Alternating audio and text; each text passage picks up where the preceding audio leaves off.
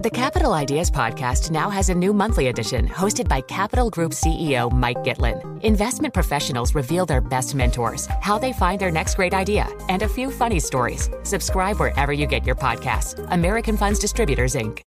Collaborate for a greener future at the Bloomberg Green Festival, a groundbreaking celebration of the thinkers, doers, and innovators leading the way. From design and culture to technology, science, and entertainment. Hear from inspirational speakers and immerse yourself in climate solutions. July 10th through 13th in Seattle. Title sponsor, Amazon. Official airline, Alaska Airlines. Get 20% off using promo code radio20 at BloombergLive.com/greenfestival.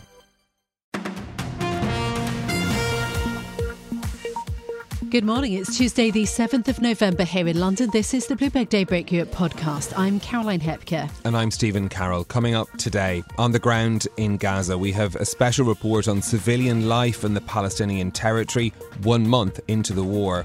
And in other news, UBS posts its first loss since 2017 as the lender grapples with the integration of Credit Suisse. And WeWork, the one-time darling of the startup scene, has filed for bankruptcy. Let's start with a roundup of our top stories. UBS has reported its first quarterly loss since 2017 as pre-tax profits from its wealth, asset management and investment banking divisions came in lower than expected. The Swiss banking giant saw a net loss of $785 million for the third quarter, but total revenues came in higher than forecasts at $11.7 billion. UBS says that it is continuing to integrate Credit Suisse into its business, reducing its overall headcount by 4,000 over the quarter. The US President Joe Biden has discussed the possibility of tactical pauses in fighting during a call with Israel's Prime Minister Benjamin Netanyahu. That conversation came as Gaza's Hamas-run health ministry says that more than 10,000 people have been killed in the Palestinian territory. The US administration has stepped up calls for temporary halts in fighting to allow aid in and hostages and other civilians out. In an exclusive interview with ABC News, Netanyahu opened the door to that possibility. Well, there will be no ceasefire, general ceasefire in Gaza without the release of our hostages. As far as tactical little pauses, an hour here, an hour there, we've had them before. I suppose we'll check the circumstances in order to enable goods, humanitarian goods to come in, or our hostages, individual hostages to leave. But I don't think there's going to be a general ceasefire. Speaking in the same interview, Israel's Prime Minister also said he sees a role for Israel to eventually manage security in Gaza, something that's at odds with previous statements from those in the government. I think Israel will, for an indefinite period, will have the overall security responsibility, because we've seen what happens when we don't have it. When we don't have that security responsibility, what we have is the eruption of Hamas terror on a scale that we couldn't imagine. Benjamin Netanyahu's comments come 1 month after Hamas's attack on Israel, which killed 1,400 people in the largest loss of Jewish life since the Holocaust. In corporate news, the once high-flying shared office startup WeWork has filed for bankruptcy.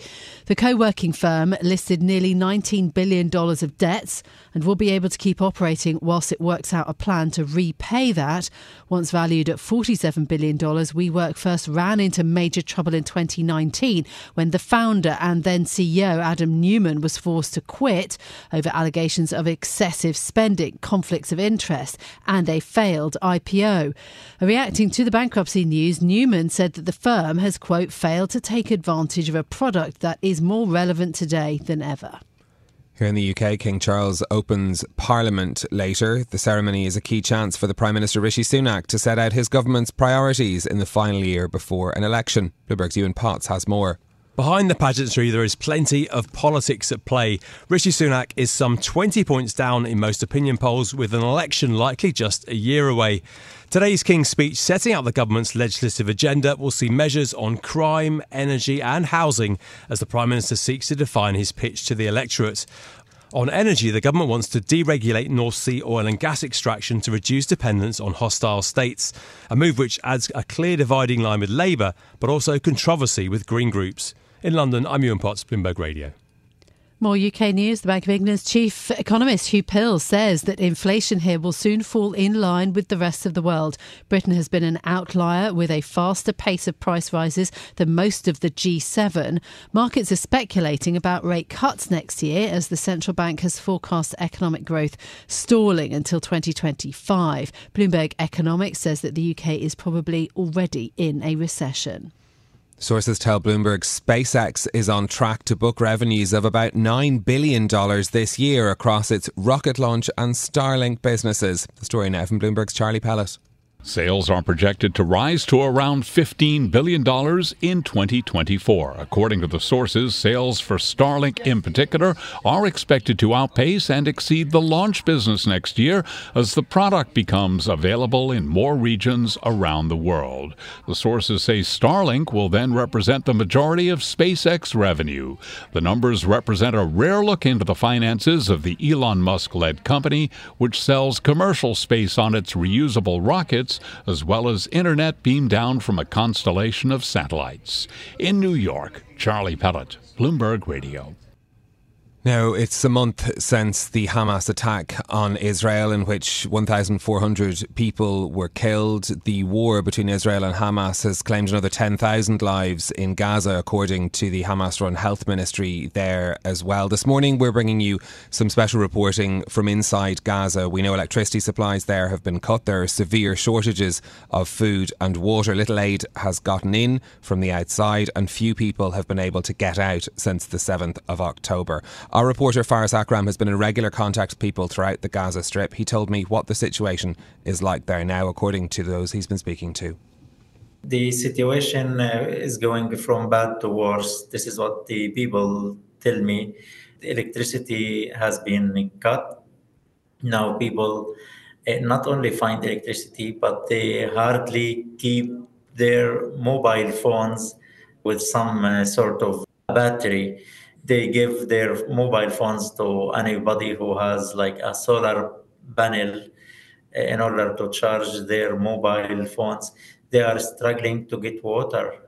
Many people are thirsty in Gaza because they can't find drinking water and they have to use the unsafe, the saline and contaminated water. Life is getting hard. In Rafah town in the south of Gaza Strip, people are struggling to get bread. A friend of mine told me I have been looking for 2 kilograms of flour to make bread and I can't find in the whole city, let alone the fears and horror from the unexpected airstrikes where all your calculations go wrong when you are trying to go for safety. You don't know where the bombs fall. You don't know what's the next target. You don't know where the Israeli army is going to strike. And people are also afraid about their future, their health, their well-being. And they are scared and terrified by the loss of people they know. Are you still in contact with anyone in the north of Gaza, in the Gaza City area? What have they told you about the situation there?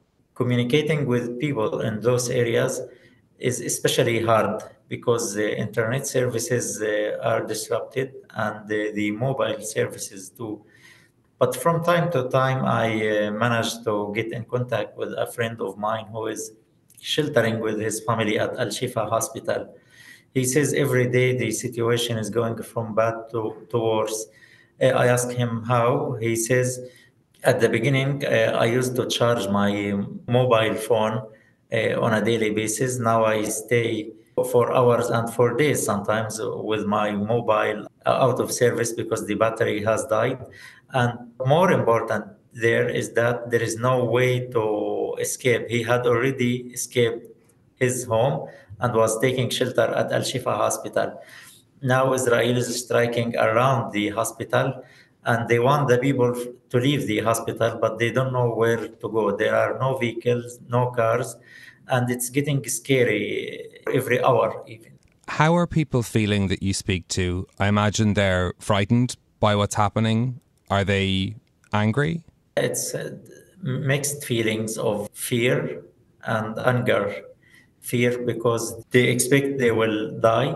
Some people told me we keep our clothes on, especially women. They said that we keep our headscarves on. So in case the house gets struck, we will be covered already when rescuers come.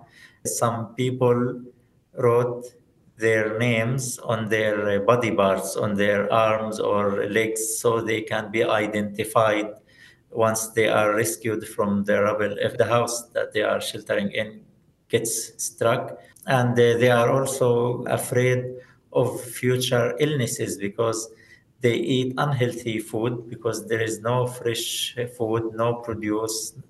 So they eat canned food and they drink unsafe water. They are also sad by the loss of some family members. Everybody in Gaza has suffered from this war. Some people lost close family members. Many people get their houses destroyed or damaged. As we know, almost half of Gaza Strip's houses were either destroyed or damaged. Given the scale of destruction, people don't think Gaza will be inhabitable if the blockade remains in place when and after the war is over. And they are also afraid about plans to transfer the population to Sinai in Egypt and repeat the suffering and exodus experienced and suffered by their ancestors. Do people have any hope as to how this may end? As far as I can tell from speaking to people, every day the hope they had is dwindling. When you talk about people being angry, is that anger at Israel alone? Do people speak openly and are they openly critical of Hamas as well? People blame Israel and they blame Hamas too.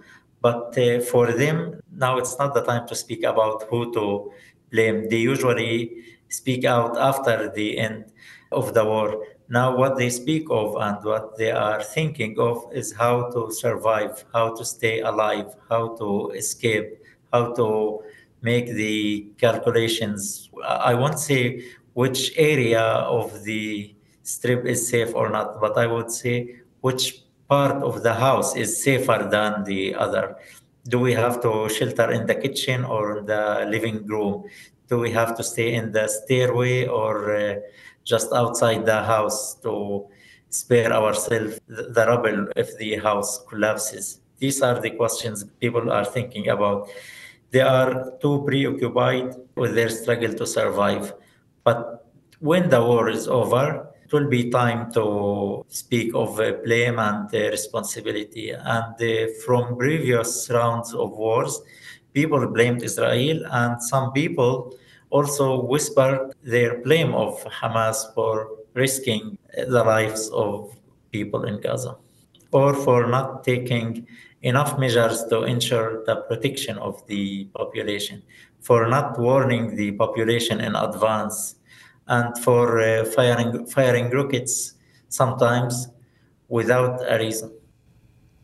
That's our reporter Faraz Akram, a long-time correspondent in Gaza, now based in Canada, but bringing us his reporting for people he's been speaking to in the Palestinian territory. Join Capital Group CEO Mike Gitlin for a new monthly edition of the Capital Ideas podcast. It's your look inside one of the world's largest asset managers. Subscribe wherever you get your podcasts. Invest 30 minutes today. American Funds Distributors, Inc.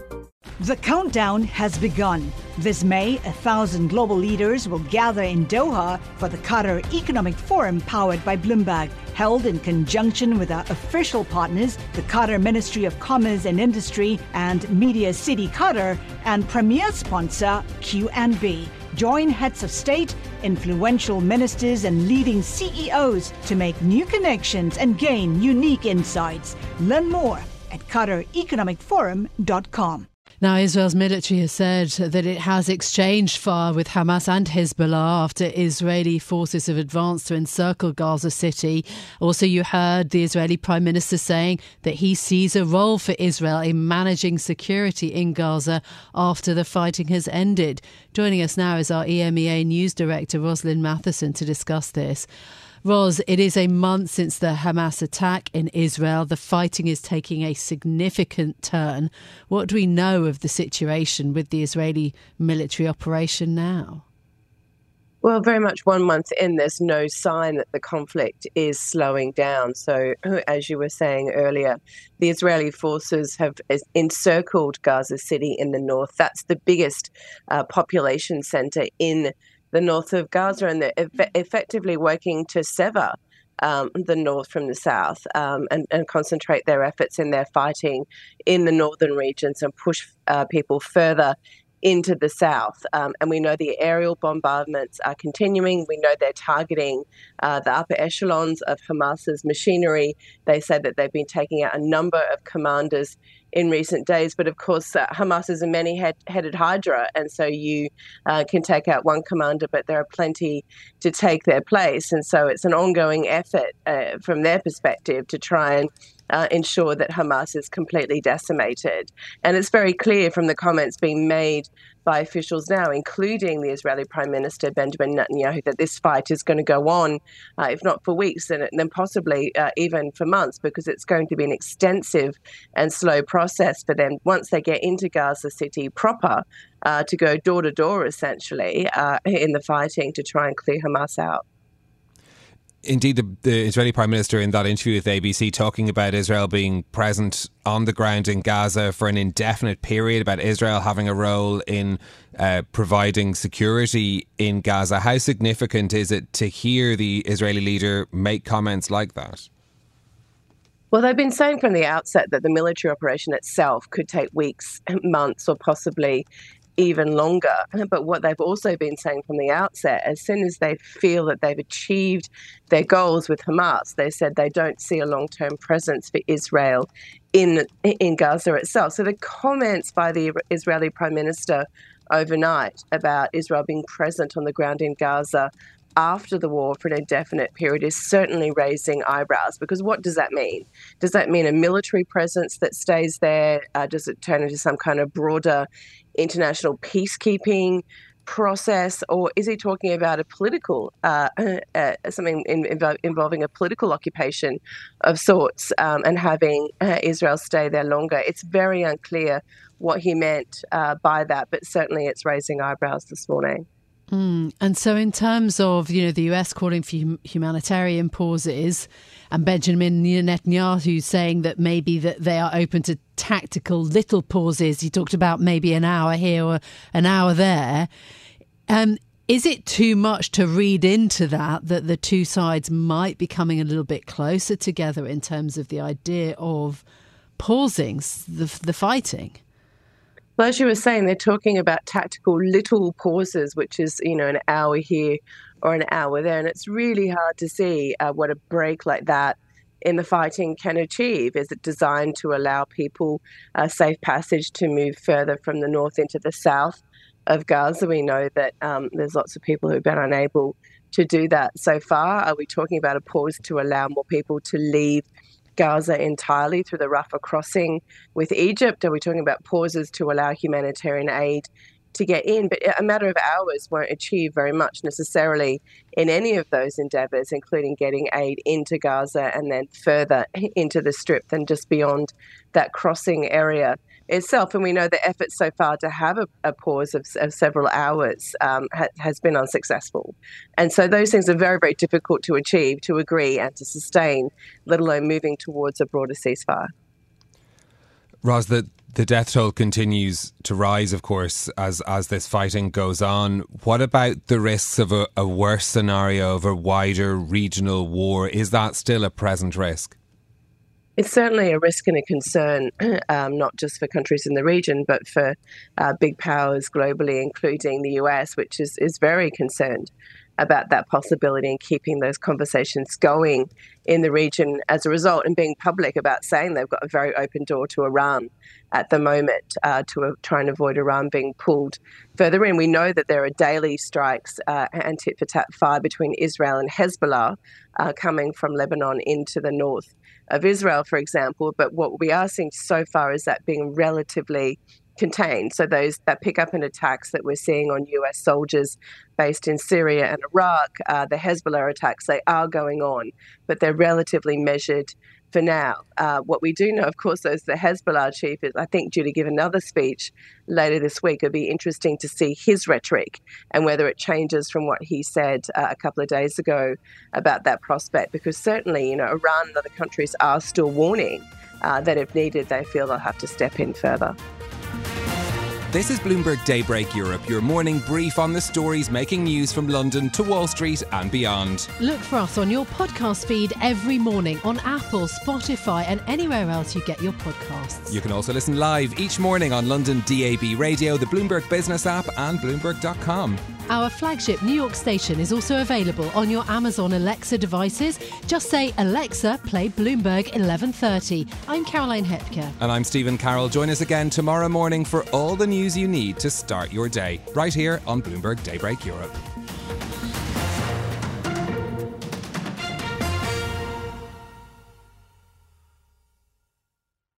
The countdown has begun. From May 14th to 16th, 1,000 global leaders will gather in Doha for the Qatar Economic Forum powered by Bloomberg. Join heads of state, influential ministers, and leading CEOs to make new connections, gain unique insights, and uncover valuable opportunities in one of the world's most rapidly rising regions. Request your invite for this exclusive event at QatarEconomicForum.com.